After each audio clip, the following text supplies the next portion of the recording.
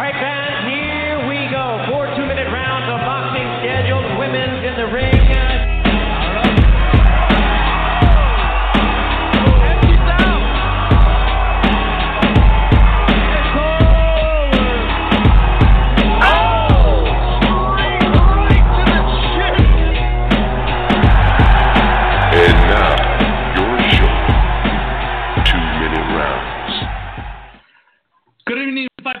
To the next episode number 42 of the 2-Minute Round, your hooks and jabs look at the female fight world.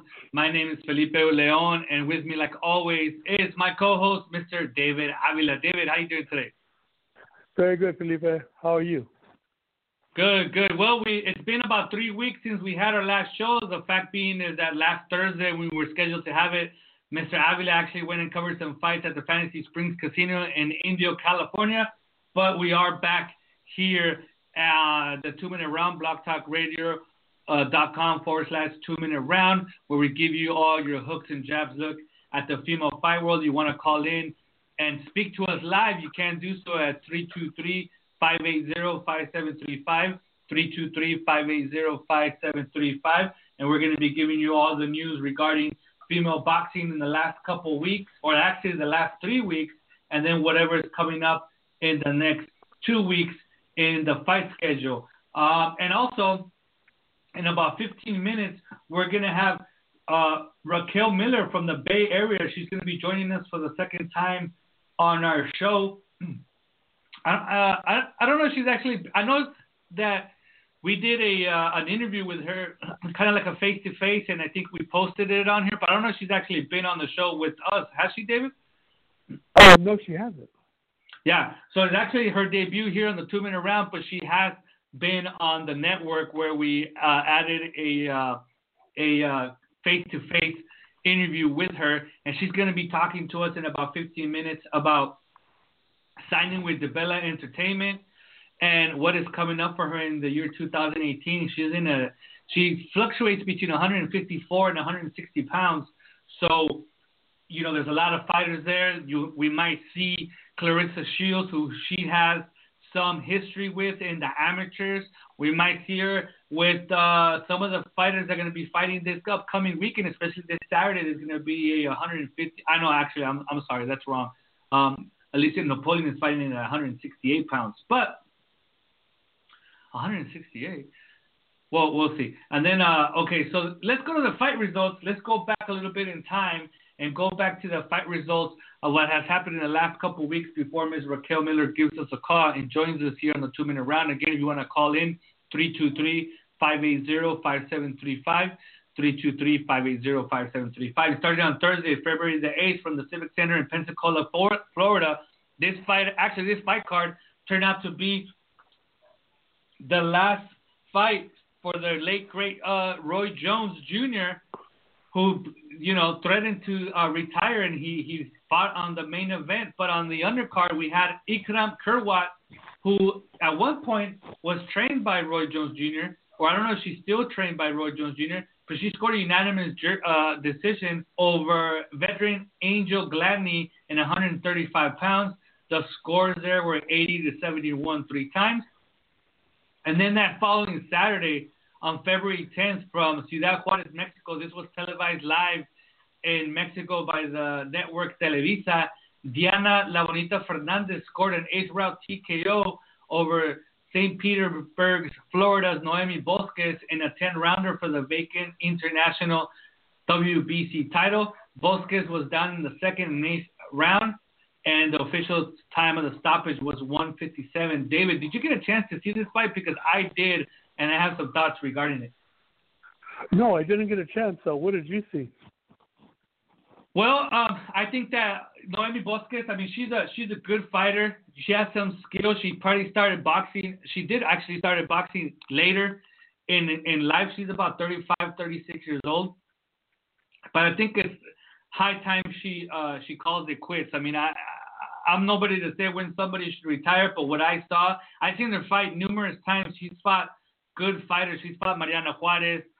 She's fought other world champions out there. But honestly, her speed, which was which was her biggest asset because she doesn't really have a lot of punch, but her speed was her biggest asset. It's completely gone. She's slow. Her reflexes are not there anymore. And Diana Fernandez, who only, before this fight, only had about 2 knockouts, was able to score hard punches against her and hurt her multiple times during the 8 rounds. And then the last punch that actually didn't stop her because it did drop her. It was pretty brutal knockdown, but she was able to get up, and then she beat the count. She was hurt. And then Diana Fernandez, it only took a couple more punches to stop her. But I think Noemi, who has expressed in interviews that she's basically just fighting for the money and to be able to travel and see the world. She's fought in China. She's fought in New Zealand. She's fought in Mexico 3 or 4 times. She's fought all over the United States. I think it's kind of time for her to really think about what she's doing because we would hate to see her hurt inside a boxing ring. So let's see what she decides to do from here. And she was fighting at somewhat of her natural weight class at 112, 115 pounds. I mean, we've seen her go up as high as 126 when she faced Heather Hardy a couple times. And Heather Hardy, who is not known as a puncher, but she was a lot heavier than her, wasn't able to knock her down or knock her out. And Diana Fernandez, who was fighting at a way lower weight division, was able to hurt her. That doesn't really bode well for Noemi. Now, the same night on February 10th, Saturday, from the 2300 Arena in Philadelphia, Pennsylvania, Alicia Baumgartner, only 5-0, scored a unanimous decision against veteran Nidia Feliciano in a 130-pound 8-rounder. Last time we had seen Nidia Feliciano, it was back in September when she gave everything she had and then some to Michaela Mayer. But here she was pretty much dominated with scores of 80-72 and 79-73 2 times. I saw the fight on YouTube, David. And Alicia, I mean, she's still a little raw. She's a little bit green, but she has some good fundamentals. I mean, she knows how to box. She knew how to keep her distance from the hard-charging Feliciano, who was always pressuring her throughout the 8 rounds. And even though she only has 5 professional fights, she looked pretty composed in there for the 8 rounds. She never panicked. It looked like she was in control. She wasn't really throwing her punches with a lot of conviction. And I think that has something to do with her amateur career. You know, being that an amateur, you're basically there to score points, whereas as professional, you're here to punish. So I think that that's something that she could work on. But, I mean, Nidia Feliciano is she's no jokes. I mean, she comes to fight, she comes to win, and she gave Michaela Mayer a good fight. But here she was pretty much dominated. Yeah, well, I mean, if you try to knock her out, she'll give you a better fight because she has a good chin.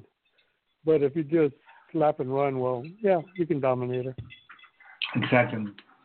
Now, on Thursday, February 15th, from the Montreal Casino in Montreal, Canada, Mary-Eve DiCari was the main event with a majority decision win over Marisa Gabriela Nunez for the vacant NABF 154-pound title, and that was in a 10-rounder, and that's right in the wheelbarrow or the wheelhouse for our guest who should be calling in about 10 minutes, Ms. Raquel Miller. And the scores for DiCari's win over Gabriela Nunez were 96-94 2 times and an even 95-95, which was a pretty close fight. On Saturday, February 17th, in Argentina, Deborah Anaí Dionisius scored a unanimous decision over the Japanese Terumi Nuki to defend her IBF 150-pound title. Scores there were 99-91 2 times and 98-92. But the fight of the weekend perhaps was the WBC bantamweight title tilt between the world champ Mariana La Barbie Juarez scoring a unanimous decision over Gabriela Bouvier in a 10-rounder. David, I saw it was a typical Juarez performance. You know, she dominated the fight. The only thing that I was surprised is that Bouvier actually went the 10 rounds. Mariana had knocked her out at lower weight classes in 2 previous fights, but this time Bouvier was able to go the distance. Yeah, she was a lot. She seemed to up her skills, Bouvier, and she was able to last because she fought a smarter fight. She's a smarter fighter now, and she had said before the fight that she had improved and that she was promising Juarez that she was going to be, a test, and she was a test. She's a lot better fighter than she was the last time they fought, which was about 2-3 years ago. Yeah, it was some years ago, and I do agree with you. Yeah, she did look better, and she was a little bit of a test. She was a better boxer, and she was a little bit more aggressive than we had seen her before against Juarez. And I think Juarez was somewhat, I wouldn't say surprised, but I think she was expecting an easier fight. Now on the same night, but on the competing Azteca channel, Arely Muncinho, she made history by capturing the WBO flyweight title over former champion Montserrat La Raya Alarcón in the main event in Guadalajara, Mexico. Muncinho, in her career, has at different times captured the WBC, the WBA, and the IBF flyweight titles. So she only needed the WBO title to be able to say that she has captured all 4 major world titles in her career, and she was able to do it. Somewhat controversial decision. A lot of people thought that Alarcón won the fight, the defending champion. The scores were a little wide, 99-91, 98-92 for Muncinho, and an even 95-95, which made the decision a majority decision. I actually watched the fight today and scored it, and I had it for Muncinho. But I had a little bit closer. I had it 96-94. I think she started the fight fairly well, and then Alarcón was able to kind of close the gap a little bit in the second half of the fight. But I did see Muncinho win a clear decision. Now, one thing that helped her was that she was so much bigger than Alarcón. I mean, Alarcón is a natural 105-pounder, and she moved up to 112 pounds to challenge for this title last year and win it in Japan. So the size, the difference in size was pretty evident, and that helped Muncinho because she was able to land some good punches, and she was able to use her reach and especially her jab to control some of the distance. Did you get a chance to watch the fight, David? No, I haven't seen that fight at all. Yeah, it's a pretty good fight. What do you think is Muncinho's main asset in that fight? Well, I think her main asset was she used her jab pretty well. She used her jab to control the distance, and she was catching Alarcón as she was coming in. And then I was kind of surprised in the second half with Muncinho's defense.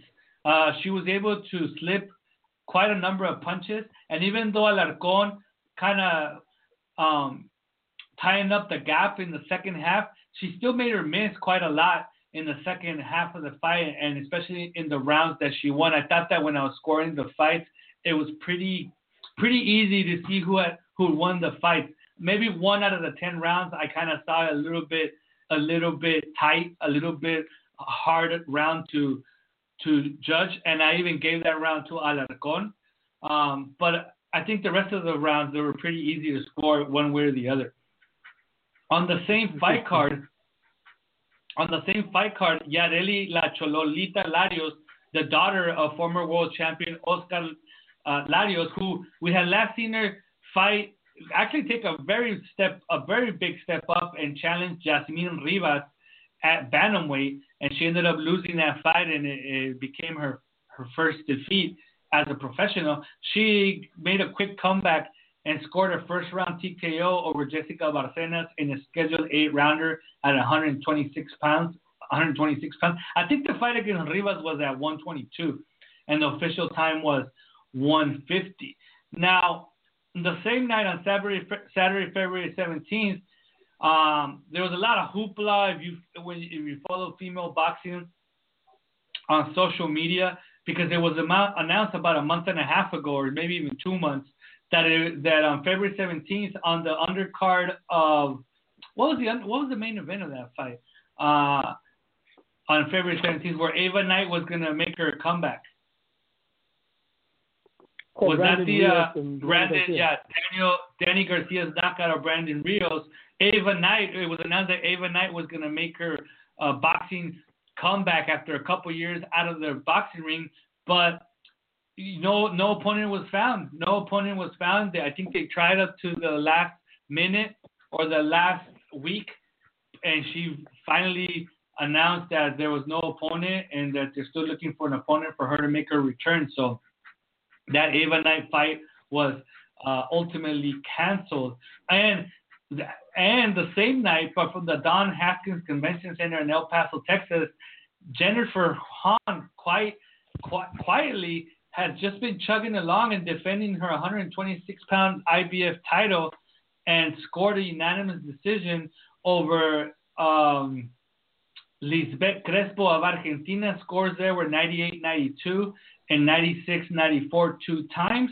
And there's a couple more fights, and one that we're going to speak about in a little bit more detail when we come back from our interview, because on the line with us from the Bay Area, I'm pretty sure it is, Miss Pretty Beast, Miss Raquel Miller. Let me bring her on the line. Raquel, is that you? Yes, it's me. Hello. Thank you for having me. Hello, Raquel. Let me give you your former introduction here to the 2-minute round. We have Raquel Miller from the Bay Area, from San Francisco, California, and also does some training out here in San Diego, California. She's you're 5-0, right? Yes, I'm 5-0 with 3 knockouts. 5-0 with 3 knockouts, and she just signed to DeBella Entertainment. That's the big news for her this week. And now I'm going to pass the baton to my partner, David Avila. David, go right ahead. Hi, Raquel. How are you? Hi, how are you? Very good, very good. I'm blue. I can't Raquel, complain. I'm excited. So how long were you in negotiations with Lou DeBella regarding your promotion contract? I've been in negotiation with DeBella for a couple of months now. We've been talking about it and kind of just discussing it and kind of figuring out what was the best situation for us, but for a couple of months. And I had another offer, but I just thought that the DeBella offer was better fit for myself and the things that I want to do with my career. Why do you feel it's a better fit? I feel like Lou DeBella has always been supportive of women boxing. I think that his knowledge of and his creation of the Showtime After Dark and just all of the different things that he's done in boxing and how he's been really, a game changer for the sport of boxing, especially for women, I thought that it was a good situation for me and a good fit. And when it was finally announced that you had signed, what was that feeling like? Really, really just excited knowing that, your hard work and your determination has definitely brought me to another level, and now that I'm able to be signed, I'm able to get to another level now where I actually have some TV time and be able to fight for titles and then be able to have bigger fights with a promoter behind me as well, not just kind of being a lone fish out here and then people trying to give you opportunities, but they're not really good opportunities based on the fact that you're not signed. So really excited, really thankful for the opportunity, really excited, ready for the women, and excited for all of the moves that women are making as a whole in boxing. So Raquel, for people that don't know your background, how did you start in boxing? How old were you when you started? And what's that journey been like? I started boxing. I've been boxing for about 7 years now. I started boxing when I was 24. And the journey has been amazing. I was on Team USA for a couple of years. I got to go to the 2012 games as an alternate. I've been to both female Olympic trials and I got bronze medals. So it's been an amazing journey. It's been really challenging. It's been really hard just trying to fight for opportunities. But I've been really consistent and just believe in myself, and I refuse to quit. I refuse to stop until I get me a world title. And it's just been me proving to myself and to my family and my friends and fans that anything is possible. Believing in yourself is key. So how did you get enticed by boxing? I've always been a really tomboy, and I've always been into a lot of sports, and I've always been tough. And I used to be able to beat up the boys in my neighborhood. And, I grew up in a tougher neighborhood in San Francisco. And it was really, for me, it was just about me challenging myself to see if I really was pretty bad, or was I just good at kind of street brawling, or was I actually good at boxing? So I took it as a challenge. I just wanted to have one fight and see what happened, and one fight led into 65 amateur, 70 amateur fights, and 5 full fights and go for world title. So when you decided to box, what did you do? Did you just go to the first gym you went to, or did you ask around, or how did you find the gym? When I first started boxing, some of my friends, Shanti Jordan, he was a heavyweight. He's no longer boxing right now, but he may be coming back. But he was actually boxing, and he brought me to his gym.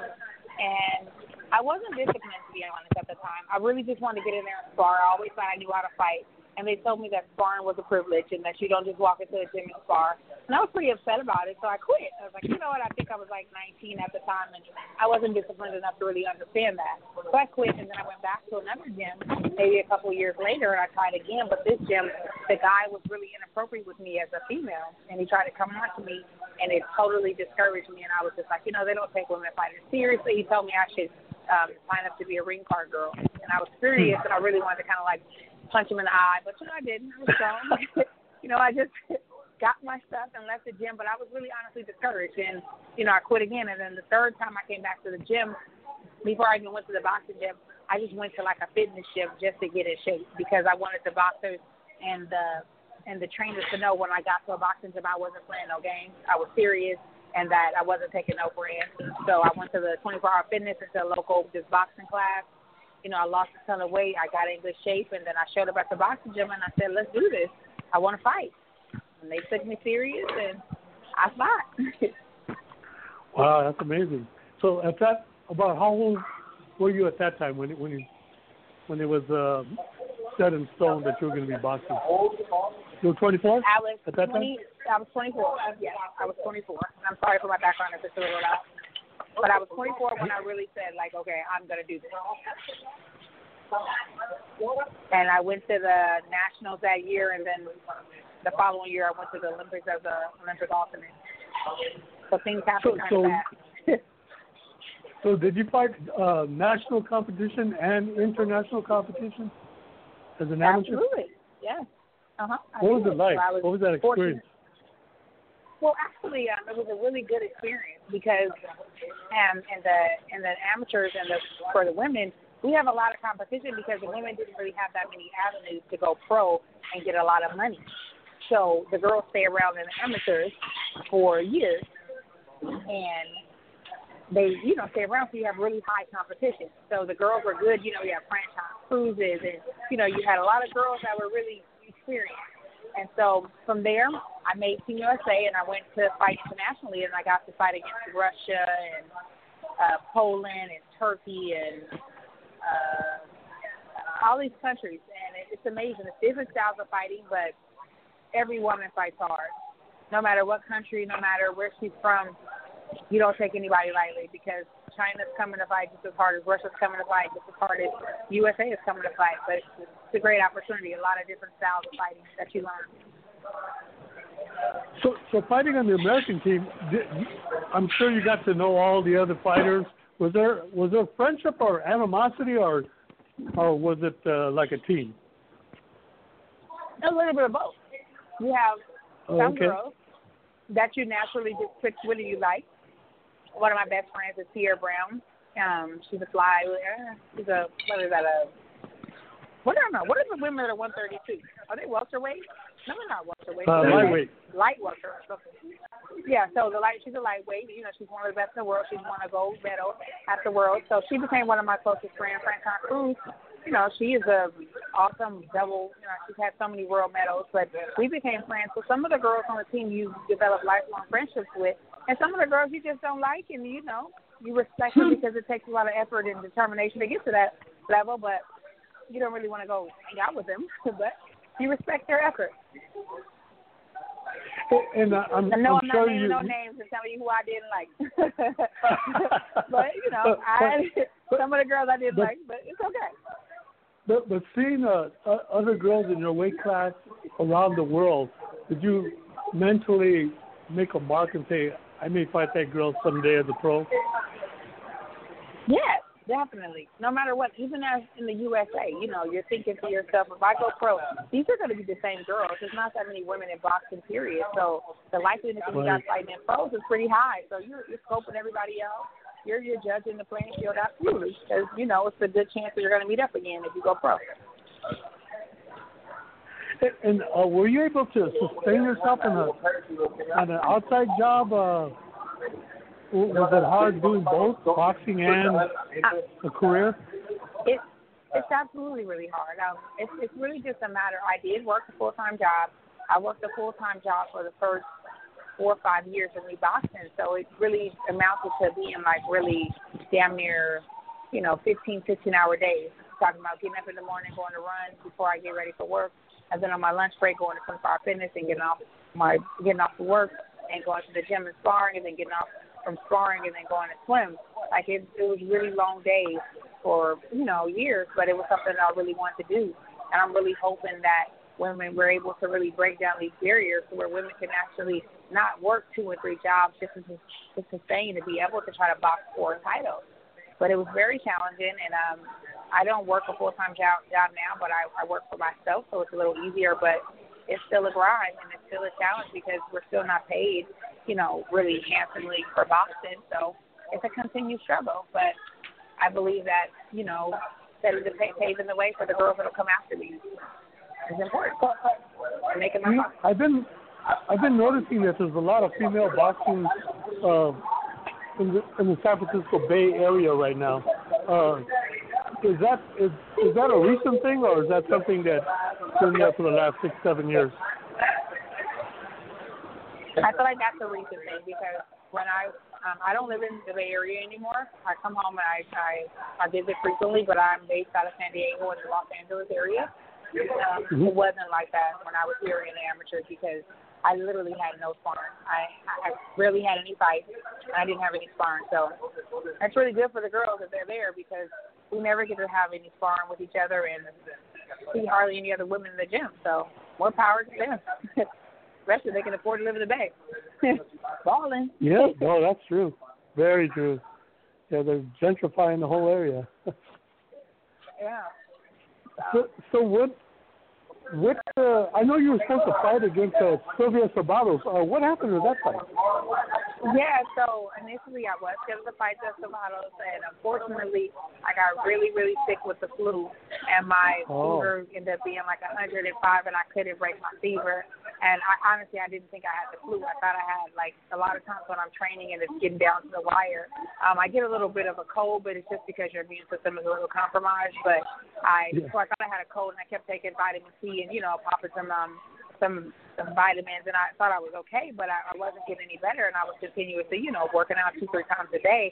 But then I kept feeling like really, really like a lot of inflammation on my chest, and I didn't realize I had a fever, to be honest, but I kept getting like hot and cold flashes, and my aunt called me and said, a lot of people in my family had the flu, and they said, you need to go to the hospital to see if you had the flu. But unfortunately, it was two days before I was going to take off for New York. And so I went to the hospital, got the flu swab, and it came out I had the flu, but I couldn't break my fever. And, basically that's what it was. So unfortunately, that's what happened with the Sabatos fight, and I didn't get to fight because I had the flu, and it actually took me like 2-3 weeks to even get better from the flu, but stuff happens.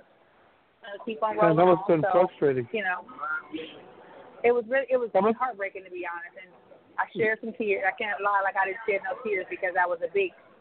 There's more opportunities to come, but that was a big opportunity for me because I was going to announce then that I was signed to Bella, and that's when everything was going to transpire, but because I got sick with the flu really bad, unfortunately, that didn't happen, but, everything happens for a reason. Had you ever fought in New York before? No, I'm so sad, but it's coming. But that was my first time to break out to the East Coast, and, like I said, it was definitely a heartbreaker for me, but I felt like it was the best decision because, I don't have time to, be in there compromising my life. I want to live to fight another day. So definitely heartbreaking, but I'll be in action in the East Coast for sure, especially considering that I'm with Bella now. So it's coming. Definitely wait for it, but it's coming. I noticed that you're very patient. You're very patient when people are announcing you should fight this person and that person. You're very patient and on social media saying, well, we're going to fight. It's going to happen. But is it kind of like what's the word? Frustrating to hear all these people say, "Well, you should fight this person next." I know it happens a lot in women's boxing. everybody has an opinion, Mm-hmm. and that's fine. Everybody's entitled to their opinion, but I'm going to do the best moves that are for Raquel, and people can feel how they want to feel, but they're not in the gym with me. They're not putting in those 6-7 hour days with me. So I'm going to definitely strategically move to what's best for my career and what's best for me. And those fights, they're going to happen. I mean, as long as, we all keep winning and doing our thing, those fights are bound to happen. And I'm not pressured by anything because I know what I bring to the table. I know how hard I work. And when the lights hit me, I'm going to shine. So talk is cheap. They can say whatever. I'm going to show up when it's time to. No matter. Who are some of the people you would love to fight? Like, say your top 3 people you would love to fight. I'm interested in, it's like I don't really like to pick out certain people. I feel like, the fans already know who, I have my eyes on. I'm going to save it for the announcement so they can be excited when they hear it. But, I'm excited and I'm eyeing for all the top girls. So, now with me having a promoter behind me, just know that it's happening and it's in the works and it's in the making. And, all of the fights that have been in communication and all of the hoopla, it's only a matter of time that it's going to happen. And when it happens, it's going to happen on a big stage. It's going to have to put some titles and it's about to go down. So please stay tuned. What has Lou DiBella told you? Has he discussed long-range plans with you?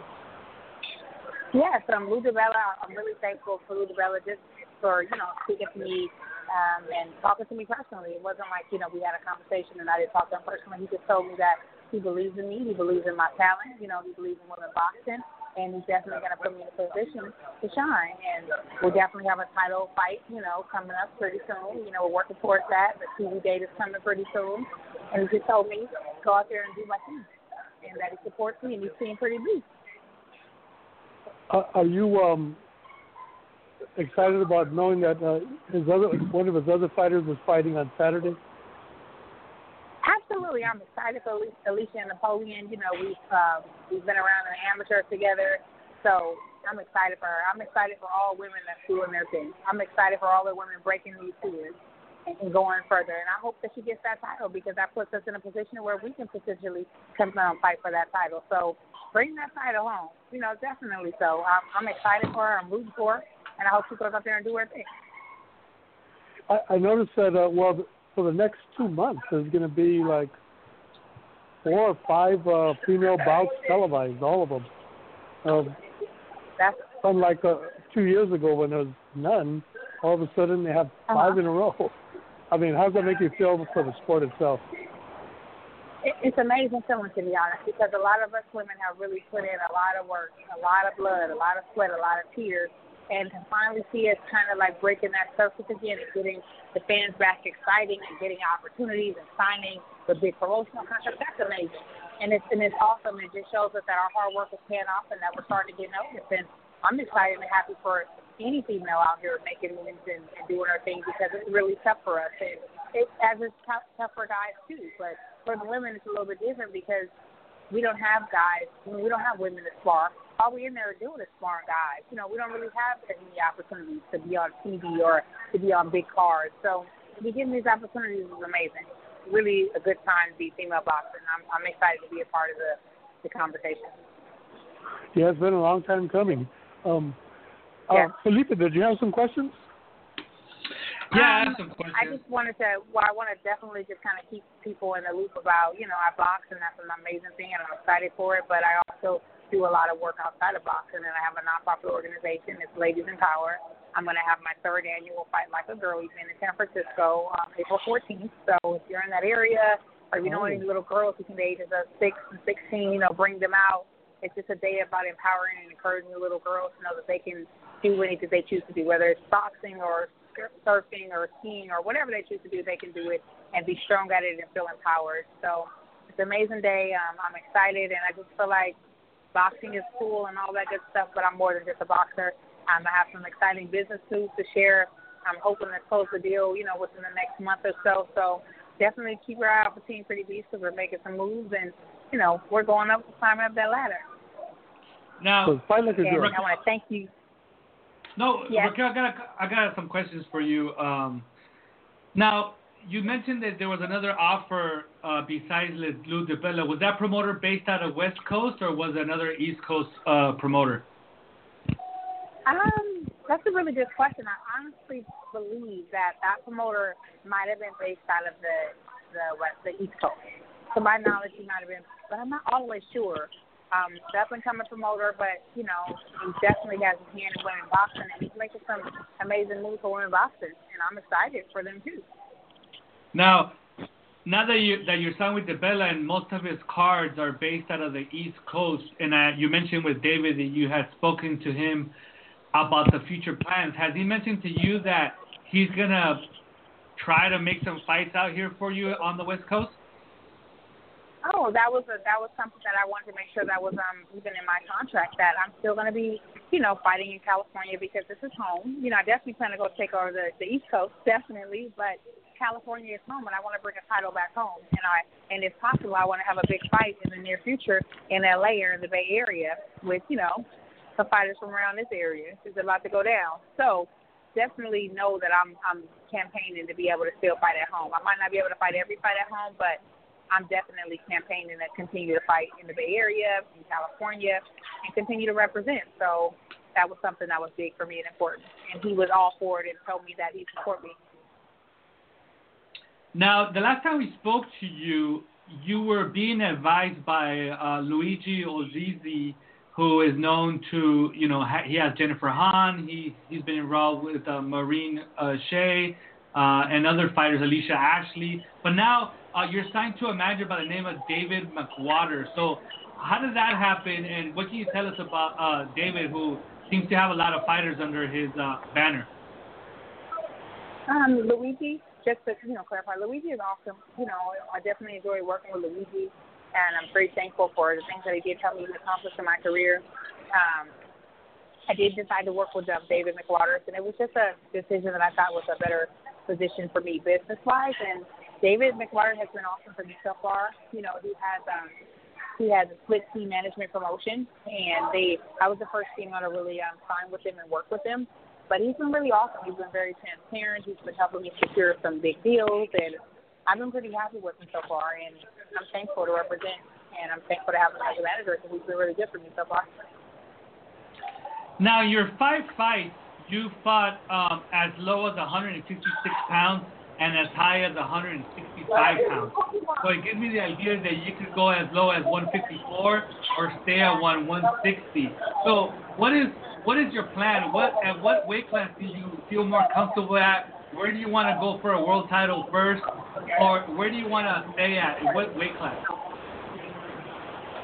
So I fought in the amateurs at 52, and then I went up to 65 for the Olympic weight class. But I feel good at 60. I'm pretty sure I can make 64 if I wanted to, and then I also can make 68. So I think initially I'm going to go for the 160 title. That's ideally my plan. Possibly, you know, tinker around there at the 154 mark, and then definitely go and handle my business at 68. So, you know, wherever the position is right for me, and I think that the fight is the best fight for me, that's probably where we're going to go. So don't count us out. We're all in those weight classes. We're all in those weight classes. Now, you mentioned the 160 title, and obviously the other name around that weight class is, even though she's not there yet, but that's where she's heading, is Miss Clarissa Shields. You know, you guys had a little bit of history. You guys were together on Team USA. How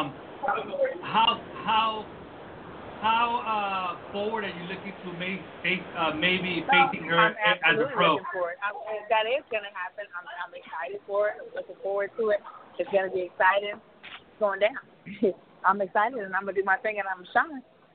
And there's going to be a lot of now, going down. And who can forget what it was about?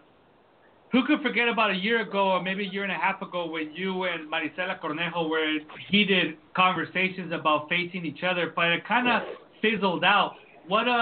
Whatever happened to that fight? I mean, it was pretty hot and heavy between you guys. There's videos of you guys going face to face in Las Vegas, and then all of a sudden that fight just never happened. So, I mean, her team has said that they made you offers. You said that you never received them. What actually happened there?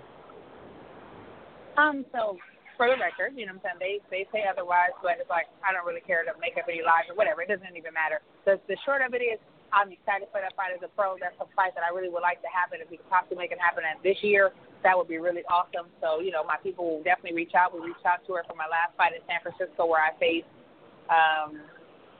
what is the lady's name I faced in my last fight? I'm sorry, I don't know her name right now. Lisa Garland. Yeah, Lisa Garland. We reached out to the Cornejo camp and asked them for that fight, but they said that they weren't interested at that time. And then they reached out to me for a fight in Los Angeles somewhere around that time, but like 8 to 10 day notice or something for like $1,200, and that was something I definitely wasn't interested in. So, like I said, it's been a lot of back and forth, but I'm excited that she signed the Golden Boy, you know, with Lou DiBella. I'm hoping that they can kind of bridge that gap and we can make that fight happen. So basically it's just building up to be on a bigger, you know, on a bigger stage, and I want to fight her, and I'm looking forward to it in the future. I'm excited for her signing the Golden Boy. That's awesome for her. And, you know, it only makes sense for us to make it happen in the ring, you know, in the future, hopefully in the near future. Are you planning on going to see her fight next Thursday in Orange County? If I'm in town, I'm definitely going to go out and support. Women need to support each other, even if we're not the best of friends. I mean, I don't have any personal issues against any other women in boxing. You know, this is boxing, you know, and I don't really care. Some of them might not care for me, but it doesn't really matter. At the end of the day, I love me. But it's also like I support women that's doing something positive. And if I'm in town, I'm going to go out and support her and let her know I'm still here and I still want to fight you. But it's all good and it's all love and there's no animosity or anger. I mean, I don't care. I'm a boxer. I fight. This is what I do. So, you know, but shine, do your thing, you know, because we're paving the way for the women that's going to come behind us, and there's no hard feelings. It's all business, and let's do this. And my last question, Raquel, when can we see her back in the ring? When has DiBella told you that he's going to have a fight date for you? I'm hoping to be back in the ring in April. I've been in communication with my manager, so I definitely will be announcing a fight date fairly soon, but we just kind of talking as a team and figuring out what show and what's going to be the best, but you can definitely expect some fight news from me within the coming weeks for sure. Now, before we let you go, why don't you go ahead and share your social media accounts and where people can find more information about your project with the young women that you support out there in the Bay Area as far as that amateur fight card you put together. Thank you so much. So you can definitely follow me on Facebook at Raquel Miller under my athlete page. I'm on Instagram at ms.Raquel Miller. You can also find me on Twitter, Tumblr, and all of the other social media aspects. And I'm under Miss Raquel Miller. And Ladies in Power is my nonprofit organization, and our website is ladiesempower.org. And you can also check us out on Facebook at Ladies in Power. So please check us out and support. And if you have some young ladies in this area, you know, bring her out. It's going to be an amazing day. You know, we're going to provide lunch and T-shirts and gift bags and a whole bunch of boxing and, you know, empowerment. It's going to be awesome. And thank you for listening. Thank you guys for having me. I really appreciate it. And just thank you for supporting women boxing as a whole. It means a lot to us, and I'm thankful. Thank you, Raquel, for joining us. And hopefully we'll have you soon. Good, congratulations with your recent signing with DiBella Entertainment, and good luck in your future endeavors. And we'll have you on soon. Thank you. I'm definitely looking to talk to you guys soon when I announce some more big news. So thank you guys for hitting me up. Have a good night. There you go, Raquel. Team Pretty Beast. Have a good night. Bye-bye. Take care. And there you have it, Ms. Raquel Miller, 5-0, 3 knockouts, originally from San Francisco, California, but now fighting out of my hometown, San Diego, California. Great girl. I've met her a couple of times, and she's very charismatic, just like we could hear on our interview here with her. And she's a good fighter. She's tall and strong for that weight class. So I can't wait to see more of her, and it looks like things are starting to happen for her. She's 33 years old, which is not necessarily old for boxing. She started boxing when she was 24, so she's not, she didn't start when she was 12 or 14, and she's burnt out after 20 years of being in the ring. So everything is still somewhat new for her, but she has accomplished a lot. I mean, she was in Team USA. She was a chief sparring partner for Clarissa Shields when Clarissa Shields went for the gold in 2012. If you watch the Clarissa Shields documentary on Netflix called T-Rex, Raquel Miller's there, and she's cheering her on at the 2012 Olympics. So good things for Raquel Miller. And she said, I mean, she's a fighter, and she wants to fight everybody. So, you know, I would love to see her against Marisela Cornejo. I would love to see her against, you know, obviously Clarissa Shields or any other fighters there. So let's see what happens. Yeah, it's exciting news.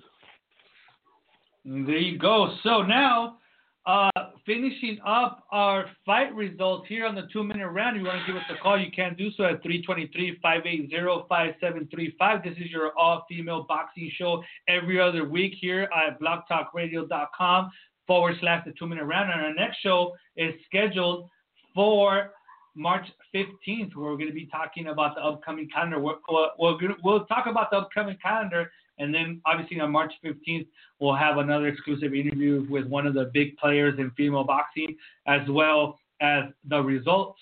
But on Saturday, February 24th, right here in Inglewood, California, at the Fabulous Forum, the ex-home of the Los Angeles Lakers back in the 80s and the 90s. I think it was into the 90s, right, David, that they played there at the Forum? Yeah, all the way up to 99. There you go, all the way to 99. When I was growing up, David, and obviously I'm a lot younger than you, I would come home and turn on. They used to broadcast all the Laker games here in San Diego with Chick Hearn and that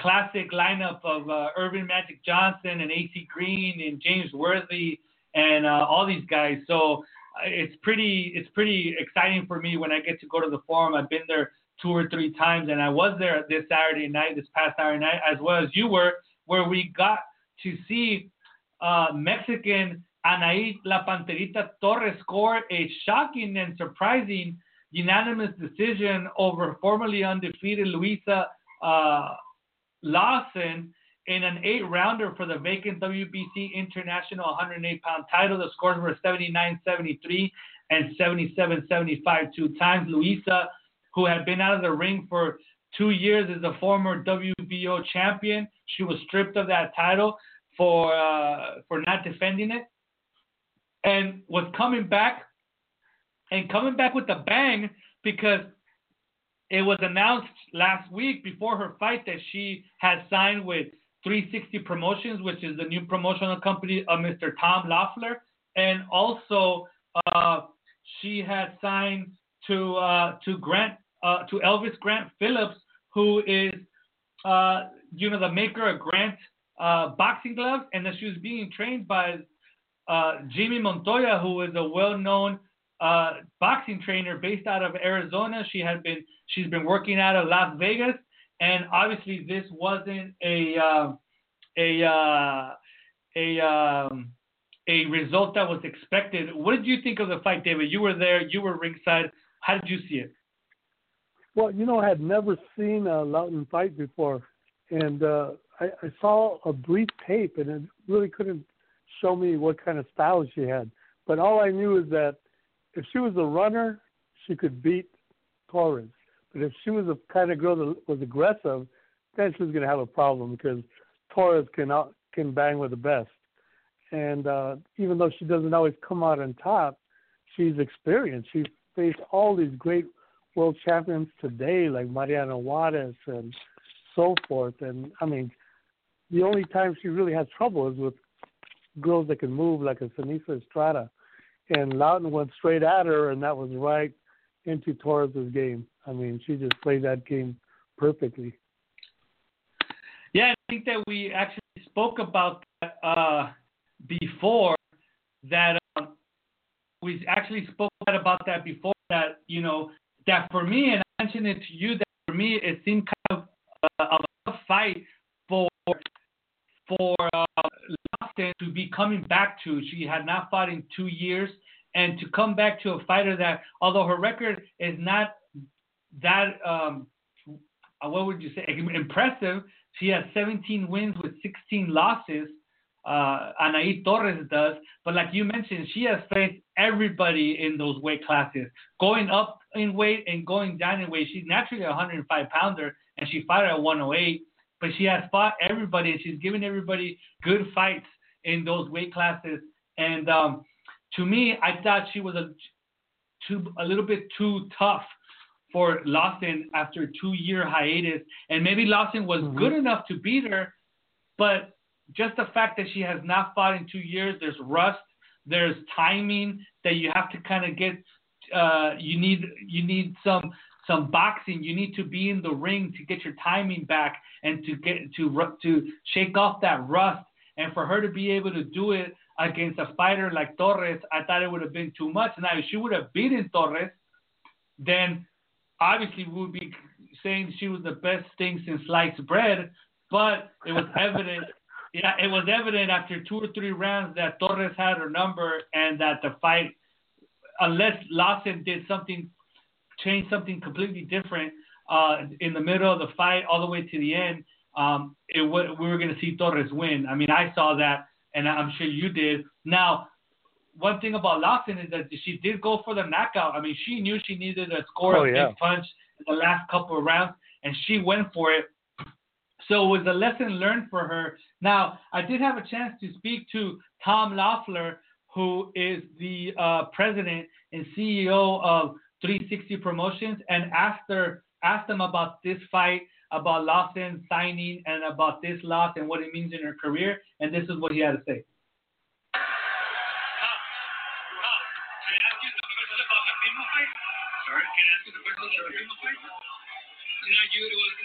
Newly signed Luisa Lawson, she took her first loss. What was your thoughts? That was a very close fight. Luisa was off for a while, over a year, and to fight someone tough like Torres, showed a lot of heart, and I think she's gonna go and work on her skills. It was only her 8th fight, so I think she still has a lot of potential in female boxing. Whose decision was it to face somebody as tough as Torres? Her record is not that great, but as we saw, she knew how to handle herself in there. 2 years of inactivity for Lawson. Tough fight. Torres is a very experienced veteran, big puncher, and we saw that she was able to get the decision tonight against Luisa. I'm sure that she'll work on her improving her skills, and I think she still has a lot of things to come with Luisa. What do we expect? When do we expect to see her back in the ring? I don't know. I'll sit down and talk to Elvis Phillips and see what their plan is. And there you have it, the words of Mr. Tom Loeffler regarding Luisa Lawson and her loss to Anaí Torres. David, your thoughts about Mr. Loeffler's comments?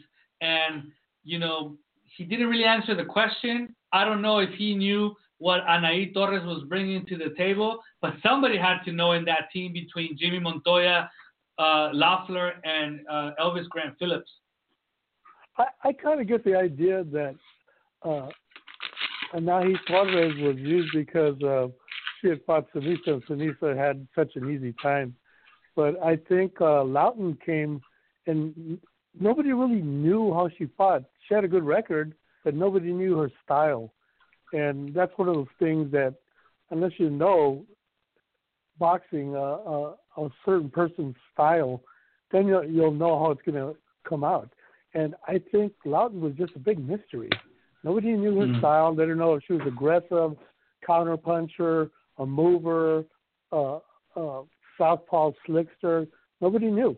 We didn't know if she had a chin, and that's one thing she did show, because Torres hit her on the button so many times, and she never went down. So that impressed me at least. I mean, she took some big blows and didn't even flinch. And she kept going for that knockout. So that was kind of impressive. But now she did have to learn other things. The one that did know what to expect was Torres, because I actually had a chance to speak to her about the fight after her win, and you can read her comments on theprizefighters.com in the fight report that we did from the forum after the fight. And she mentioned to me that her and her team studied the video. They knew that she was going to be that she was quick, that she had speed in her hands and her footwork, and that they knew that she was going to come with a lot of punches, and that she would look for that overhand right overhand right. So Torres had the right strategy, and she was able to counter punch her and score her own right hand numerous times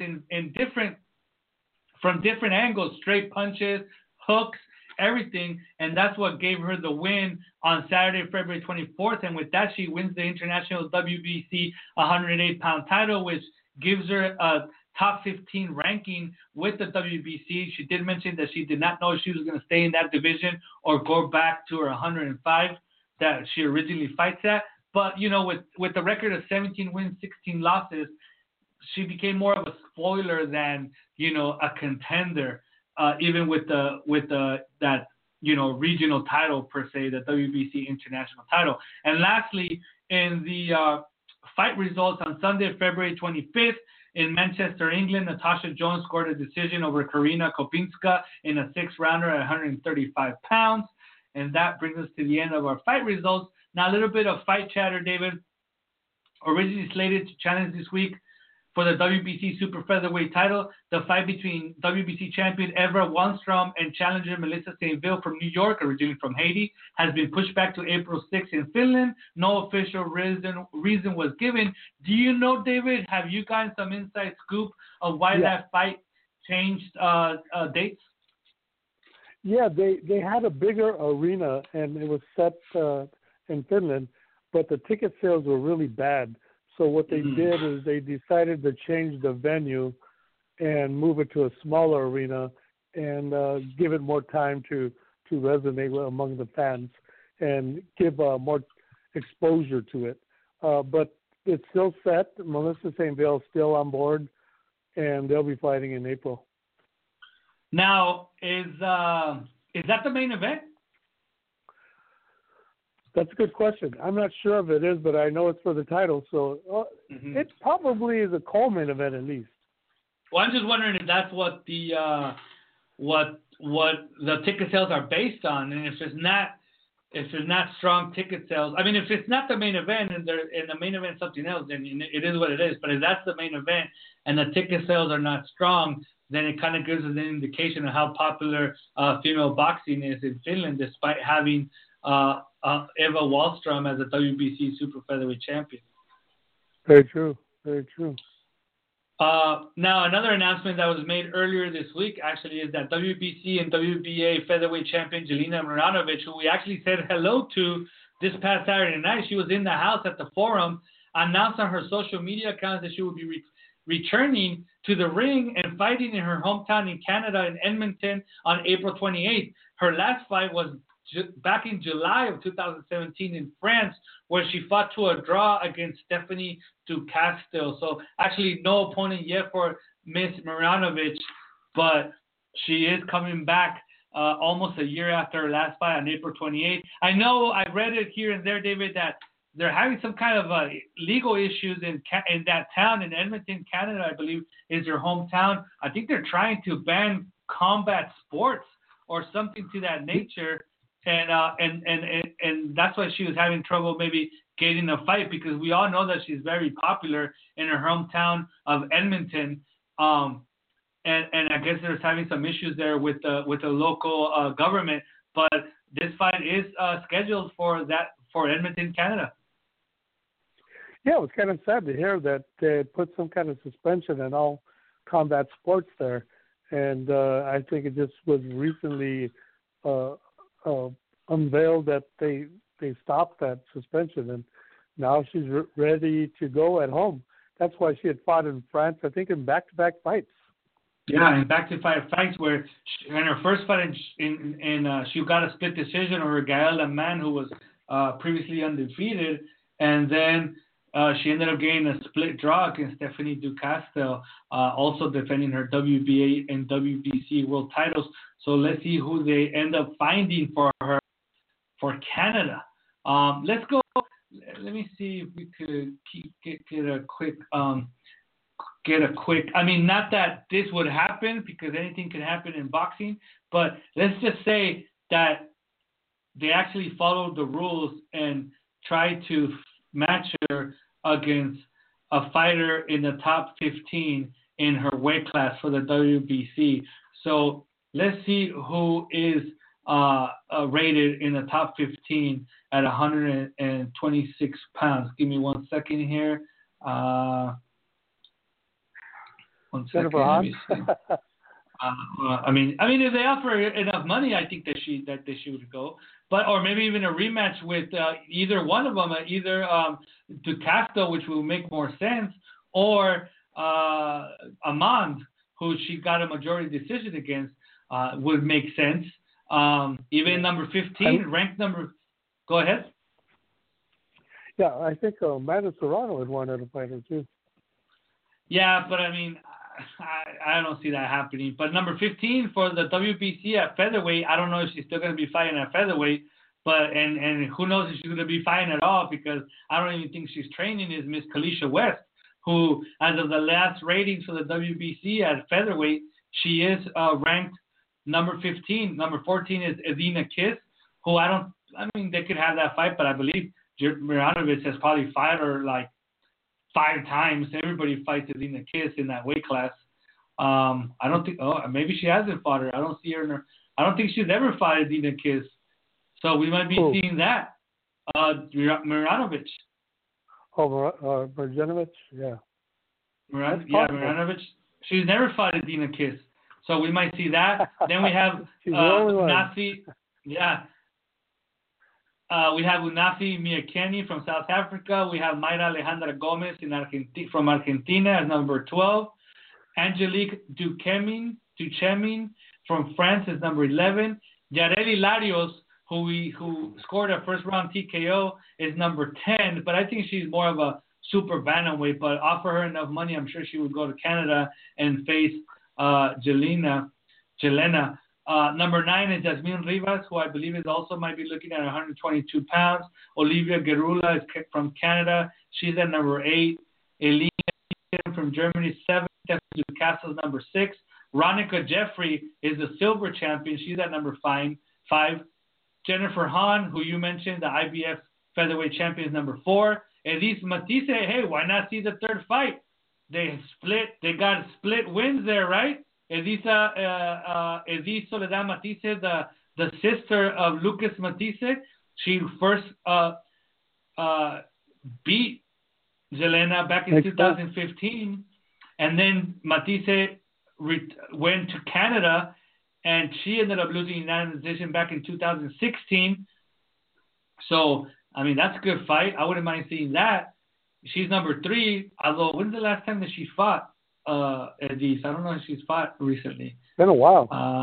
She fought. She isn't that far. October of 2017. So she's due for a fight here pretty soon.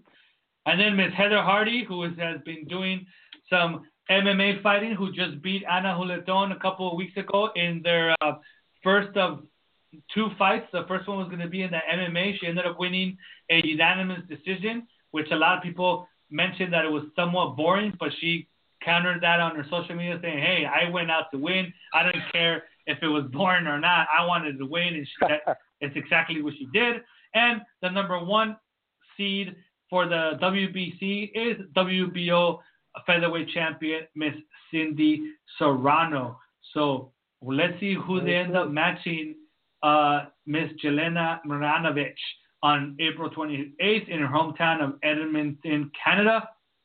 Now, David, we spoke about Mariana Juarez's win over Gabriela Bouvier, and in a very traditional Barbie way, she stated that if a fight against fellow Mexican legend Jackie Nava can't be made for the summer, a fight that has been talked about for at least a year and a half, she wants to move up to 122 pounds and take on the WBC super bantamweight champion Fatuma Sarika of Africa. So Juarez, at her 37, 38 years of age, has no stopping her. And now she just conquered, I think last year, her 3rd world title in as many divisions. And now she might be going for number 4, following the footsteps of Amanda Serrano. I'm sure that you like that idea. Definitely. I definitely like that idea. Might as well go out with a bang. This is the last year. And she mentioned to us in our conversation that we had with her. When did we talk to her? We talked to her that she was that they were in, that she was in talks with Sarika, but that that Tariqa wanted to have both titles on the line, and the WBC wasn't really into that, or something to that effect. Remember that? Vaguely. Yeah. She mentioned that Tariqa wanted the 118 and the 122 titles on the line, and I don't think that it was something that either Juarez was willing to do or maybe the WBC. So maybe that was the reason why it wasn't made. But now that Mariana has basically solidified her place in 118 pounds, now she might be thinking of going up to 122. Because if we look at 118, David, let me see who's there. We have Mariana Juarez as the WBC champion. We have Maria Cecilia Roman from Argentina as the IBF. We have Daniela Romina Bermudez as the WBO champion. But I'm sure Mariana, she might. I don't think that's a good idea going for the rematch, since Bermudez was the first fighter to beat her at a 118, and now she's the WBO champion at 118. At 118, Daniela Bermudez. And then at the WBA, we have Mayerlin Rivas and Diana Cordero. So, fighting any of these women, yeah, she's going to be able to unify the title, but none of these women are big names to have Televisa pay her more money. She might be able to demand a little bit more money from them if I saying, hey, I'm going to go up another division and go for, another fourth title in as many divisions, so I need to get paid a little bit more, and that seems more enticing than maybe unifying against one of the other 118-pound fighters. The only one that I think may be able to demand, that Mariana could demand a little bit more money, is if she presented the rematch against Bermudez to Televisa and saying, hey, I lost to her, now she's a champ, I'll be able to unify. Maybe you guys could spare a couple more pesos my way if I make that fight. So let's see what happens with Miss Mariana Juarez. And lastly, in the fight chatter, David, it was announced last week a unification fight between current WBO lightweight champion Katie Taylor of Ireland and Argentina's IBF titleist Victoria Bustos will go down at the Barclays Center in Brooklyn on April 28th. That fight will be on the undercard of former WBA middleweight champion Daniel Jacobs' next fight. So Katie Taylor coming back to the United States. I think this marks the second time that she fights on U.S. soil. Yeah, that's an interesting fight. Bustos is a solid fighter. I don't think she's the same caliber as Katie Taylor, but we'll see. Maybe she's improved. Well, Bustos she's 18-4, no knockouts, so she has no power. She's 29 years old, so she's actually younger than Katie Taylor. Katie Taylor is 31 years old, not that much younger. Katie Taylor is 8-0 with 4 knockouts. And Victoria Noelia Bustos, her losses, her first loss came to current WBC super lightweight champion Erika Anabela Farias, who is also from Argentina. Her second loss came to another Argentinian by the name of Natalia Vanessa del Valle Aguirre, and these girls have longer names than Mexican women. And her third fight, but their middle names are middle names; they're not last names. yeah. And her third loss also came to the same fighter, Natalia Vanessa del Valle Aguirre. And actually, she's fought 22 fights. She has 4 losses, but those 4 losses have only come to 2 women. Her first loss and her last loss were to Erika Anabela Farias, and her second and third loss were to Natalia Aguirre. So she's lost to the same people. She beat Ana Laura Esteche, who's a champ. And that's it. I mean, that's the only other name that she has on her record. Ana Laura Esteche, besides Erika Anabela Farias, and then she also beat Kimberly Connor not too long ago. She captured the IBF world title against Kimberly Connor back in March of 2017, and she's defended it once back in August against Maria Soledad Capriolo, and now she's going to be putting it on the line against who many consider the best lightweight in the world right now, Katie Taylor, the WBA lightweight champion. That's going to happen in New York City, in Brooklyn, more specifically on April 28th. It's not going to be televised by HBO, but more than likely we'll be able to find a stream of it somehow or another on the internet. Now, before we move on, our next show is on March 15th here at the 2-Minute Round, your Hooks and Jabs look at the female fight world. And let's give you the upcoming calendar, which is pretty interesting, starting this Saturday, March 3rd, from the SSE Hydro in Glasgow, Scotland. Chantel Cameron is going to be facing Miriam Delal in a 10-rounder for the IBO 135-pound title. So there is the IBO is not one of the 4 major titles, but if you had to go with the 5th major title, it would probably be the IBO, right, David? Yeah, it's very big in Europe. Yeah. So she's going to be challenging for that. Well, actually, I believe she's defending it, and that might be another. With a good win here, she might be a good opponent in the future for the winner of that Katie Taylor Victoria Bustos fight. And now Taylor has stated that she wants all the titles this year. That she's looking to unify the division this year, 2018. And who knows? Maybe she does that. She moves up to 140 in 2019. So let's see what happens there. Now, also, we mentioned it earlier in our interview with Raquel Miller from the Barclays Center in Brooklyn, New York. The Bella Entertainment gives us Alicia Napoleon facing Femke Hermans in a 10-rounder for the vacant WBO 168-pound title. The only other champion in that weight class is Miss Clarissa Shields, but it's almost a given that Miss Clarissa Shields is going to be going to 160 pounds to challenge Christina Hammer there. So once Clarissa Shields does that 168-pound division might be left wide open. And if Alicia ends up winning that title this weekend, she might be, the queen of the heap there at 168 pounds. Yeah, it's an interesting scenario there, and Bella is wise for doing it, putting it together. Now, what do you know about Femke Hermans? She's 6-0. She's from Belgium. She has 3 knockouts. And this actually, it's her second 10-rounder, scheduled 10-rounder. She's gone 6 rounds. All her other 5 fights have been 6 rounds. Her third fight was a scheduled 10-rounder, but she ended up stopping Elena Sikmashvili for the vacant Belgium super middleweight title. So she's a natural super middleweight, although she tends to stay closer to 160 and just goes over by a little bit.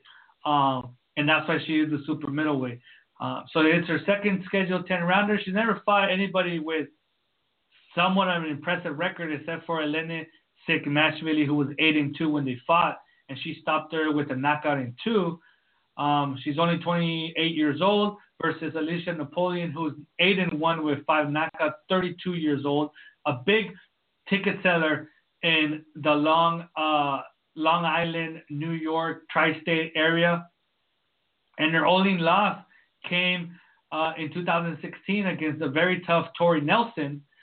It was a unanimous decision, and the last time we saw Tori Nelson was losing to Clarissa Shields on Showtime. So it seems almost as a given that on paper, Alicia Napoleon should be the next WBA super bantamweight champion. Would you agree, David? Yeah, she's talented. She's not real fast, but she's very skilled. She knows what she's doing. She gave Tori Nelson a tough fight. Even though she lost by unanimous decision, every round was contested. There was no easy rounds for Tori Nelson. So I expect her to do well, but I haven't seen Femke Hermans at all. So, I mean, I'm just guessing that she should be able to defeat her. But, if you haven't seen somebody, it's kind of like shooting in the dark. Yeah. Now, David, you mentioned that Napoleon is a bit slow, but she seems very strong. What do you think what's her best tool that she used against Tori Nelson to make that a tough fight? She seemed to be her defense is pretty good. She has pretty good defense, and she can counter pretty well. She's not really a counter puncher, but she knows how to exchange. Most girls don't know how to exchange. They'll either cover up or they'll fire, but they don't know how to, exchange by countering and blocking and hitting. And she knows she has skills. So that's the thing that stands out with Alicia and Napoleon. I expect her to win, or at least be a very tough fight. There you go. And now, David, we'll see what happens, and hopefully we could catch a stream. Maybe it gets streamed somewhere by Showtime, and we get to see that fight on Saturday, this Saturday, March 3rd. Now, on Thursday, March 8th, from the Korakuen Hall in Tokyo, Japan, it's an all-female show, David, and we've seen these before. That Japan. You're skipping something. On Saturday, Layla McCarter fights Victoria Cisneros. Oh, how come I didn't catch that? Let me see. Yeah, that's on Saturday. It'll be in Ignacio, Colorado. Mm-hmm. Oh, yes. Okay, here we go. Victoria Cisneros is going to be in Ignacio, Colorado, and it's going to be for the vacant Global Boxing Union welterweight title and the vacant Women's International Boxing Federation, the WIBF World Welterweight title. Is scheduled for 10 rounds against Victoria Cisneros. We're talking about Layla McCarter, 38 years old, 40 wins, 13 losses, 5 draws, 10 knockouts. I mean, if you don't know Layla McCarter, you don't know female boxing, quite honestly. And Victoria Cisneros, she's 13 wins, 19 losses, 2 draws, 6 knockouts. And the last time that she saw action was only December of last year, where she defeated Rosa Diaz from Agua Prieta, stopping her in 2 rounds. So it looks like a competitive fight. She's a dangerous fighter. Yeah. Very dangerous. She's upset some people along the road, people that are supposed to just, take an easy win over it. And she's a very dangerous fight for Layla McCarter. If Layla takes her easy at all, Cisneros can beat her. Mm-hmm. And I mean, the talk of to me, the most interesting thing of this whole fight is, and Layla, she's been with us and she discussed it with us, is she signed to Mayweather Promotions, and she's fighting in Ignacio, Colorado for these world titles. So who knows? I mean, is she still with Mayweather? Is Mayweather somewhat involved in this promotion? We don't know at this point, but it's pretty disappointing that a talent like Layla McCarter, not downgrading this fight, but being signed to Mayweather Promotions, quite possibly one of the biggest names in boxing in the last 10 to 15 years, she should be having a higher profile than this fight that, quite honestly, I overlooked myself, who we do this show, and I overlooked it because, I seen the promotion for it, but it escaped my mind. Yeah, Mayweather Promotions, they have no knowledge about female boxing. As what happened with Ava Knight's a good example.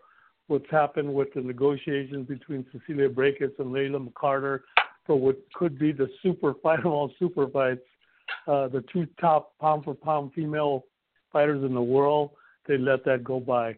They didn't handle the negotiations right. Brækhus wasn't happy. Layla wasn't happy. It just shows they have no knowledge about the female game, or I don't know if they have the respect for it. I wasn't there at the negotiations, but I know they're doing a bad job when it comes to women's boxing. And I'm just going to say that because I've seen them fail too many times. And I agree, David. And they have Layla McCarter under, to a contract. Ava Knight, it looks like she signed a contract already. At first, it was just kind of like let's see what happens. But now it looks like she's signed a contract. They have LaTondra Jones, who hasn't fought in a while. She was being kept quite busy, and all of a sudden, we don't know if something's going on with her, but all of a sudden she's fallen from the face of the earth. Mm-hmm. She's 5-0, middleweight. She fought in October 2015. Then she fought in February of 2016, which is, a good rhythm. Then she fought in April of 2016. She has not fought. She fought 4 times in 2016, 1 time in 2015, and she has not fought since. So I don't know if it's her. I don't know if it's Mayweather Promotions, but she didn't fight in all 2017, and she didn't fight in all 2000, and she hasn't fought in 2018 so far. And then the English woman that they ended up signing, I don't remember her name. Do you remember her name, David? No, I don't even know they signed an English woman. Yeah, they signed I forgot her name. They signed an English woman who I think was the only woman to have beat Clarissa Shields in the amateurs. Oh, that's right. I heard some rumor about that. Yeah. Yeah. Well, that tells you Mayweather Promotion does a horrible job of promoting it. Yeah. You don't even know. Exactly. I mean, I never find out anything about when Ava Knight was announced as being with Mayweather Promotions. I didn't get any kind of announcement. I didn't see anything. The only thing I saw was on social media. Yeah, and I asked through social media. I asked Ava Knight if she actually signed a contract with Mayweather. She said not yet. But then I seen other things that she has. So we don't know exactly for sure if she's actually signed to Mayweather Promotions. I mean, but she is, looking to fight under that banner. I mean, if you go to Mayweather Promotions website, they have Ava Knight listed as a super flyweight under their banner. So okay. Yeah, her name is Savannah Marshall. Savannah Marshall okay. is a fighter. She's a junior middleweight. Let me see if how many times she has fought. Savannah Marshall. She's 1-0. She's from Hartlepool in United Kingdom. She's 1-0, and she fought. Her last fight was October of 2017. She has not fought since. 26 years old. She was part of the UK amateur program. So there you go. So let's see what happens with these fighters under the Mayweather Promotions banner. But like I was saying, David, so after March 3rd, we have Chantel Cameron against Miriam Delal in Scotland. We have Alicia Napoleon against Femke Hermans for the vacant WBA at 168 pounds in New York. And in Ignacio, Colorado, we have Layla MacArthur against Victoria Cisneros for a couple of world titles as well. On Thursday, March 8th, an all-female show in Japan, David, with Kayoko Ibata against Korean Ji Hyun Park in a 10-rounder for the WBO minimumweight title, and Charles Minowa against Tenkei Tsunami, who's fought in Mexico a couple of times in a 10-rounder for the vacant WBO 108-pound title. So, David, did Naoko Fujioka vacate the title? Because that's the title that she won against Yokasta Valle, the WBO 108-pound title. I'm hearing some rumors that there's problems going on over there. I don't want to say anything because I haven't substantiated it yet. But I hear there's some kind of problems going over there with management or something. And maybe we ought to get Naoko to come out on our show. I'm sure we can get her. Well, let's try it. And our friend, her name escapes me, David. She could translate for us. Eureka. Yeah, Eureka. Let's try to see if we can put that together for March 15th for our next show. Maybe we can get Fuyoka on there. Now, Friday, March 9th, from the hangar in Costa Mesa, California, Golden Boy Promotions on ESPN, although I don't think this fight is going to be televised on ESPN. I heard but it might was. be. Oh, really? Like a swing bout? I heard that it was going to be televised. Either it's going to be on a swing bout or on the app. They have an app. Uh-huh. And they're gonna, yes. And Yeah, that's right. I think they broadcast all the fights. It's just some of them are broadcast on the app and some of them are actually broadcast on the channel. But Marisela Cornejo is going to be taking on. Do you know who's taking on, David? No, I don't. At press time, they were still looking at some opponents. Well, somebody's listed. Somebody's listed. Oh, okay. Somebody's listed, but I mean, I don't know if it's official or not, but it's listed, and that fighter is Ms. Lisa Noel Garland in a 6-rounder at 154 pounds. Lisa Garland is the fighter who faced Raquel Miller in Raquel Miller's last fight. She was stopped in one round by Raquel Miller because Lisa Garland is a natural 140, 147 pounder, and she went up and fought Raquel Miller at 157 pounds, and she got stopped in the first round, and now she's scheduled to fight Marisela Cornejo at 154 pounds, and at one time she was also rumored to have been the opponent for the beginning of February or for Christina Hammer in Detroit. But that fight didn't end up materializing because Christina Hammer couldn't secure her visa. So let's see when Golden Boy makes the official announcement. But I've seen the fight listed as a 6-rounder at 154 pounds.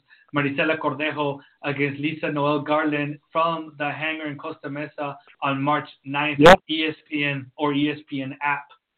On Saturday, March 10th, from the Struer Arena in Struer, Denmark, Dina Torsland takes on veteran Alicia Ashley in a 10-rounder for the vacant interim WBC 122-pound title. Alicia Ashley's still in the game. She's like 50, she's at least 50 years old, right, David? Yeah, exactly. 50 years old. She's still in the game. Now she's going out to Denmark to fight for the interim vacant title. She was at one point the 122-pound champion. She's 50 years old exactly, David. Her birthday is in August. So she is going to be fighting Dina Torsland, undefeated 10-0 fighter. Alicia Ashley is 24-11-1 with 4 knockouts. Also on March 10th in Germany, Raja Amache has jumped ships, David. She was a long career WBC champion. She actually held the WBC silver title for quite a while, the 112-pound title, and she jumped ship, and now she's fighting for the vacant WBO 115-pound title. David, this is the same title that Daniela Bermudez held for a while, but then she moved up and conquered the WBO bantamweight title, so she vacated the 115, and now Raja Amache, originally from Armenia but living and fighting out of Germany, is going to be facing Tamao Ozawa for the vacant WBO title on March 10th in Germany. And lastly, I'm going to be in the house. I'm sure you're going to be there as well, from the StubHub Center in Carson, California, Top Rank on the ESPN. So I'm sure you're going to be able to find this on the app. Micaela Mayer takes on Maria Semerzogluo. Wow, I don't even know. Semerzogluo in a 6-rounder at 135 pounds, David. Let's. Yeah, it's a good fight. I spoke to Michaela. She was telling me what she knows about the girl Maria. She was also a national champion in Greece, and she had an extensive amateur experience. So they expect this to be a tough match. Wow, first fight in the United States for Maria. She has 7 wins, 3 losses, 2 knockouts. She's 36 years old. To Mayer's like 27, 28, I think. She's 27. So she's never fought outside of Europe. She started off her career with 5 wins, and then she suffered her first loss in France. She went back in France and she fought the tough Maivra Hamadouche, went 8 rounds with her, and lost a unanimous decision. Came back to France, got a win. Yeah, she's a tough fighter. She doesn't get knocked out. She goes the distance. She goes the distance, David. And now we've reached the end of the fight results. We're about to go offline here. We've reached the hour and a half time of our show, the 2-minute round, your hooks and jabs look at the female fight world. Our next show is March 15th, where we're going to be talking about all these fights, and we are going to be in the house at the StubHub Center for that Michaela Mayer fight. David, any last thoughts?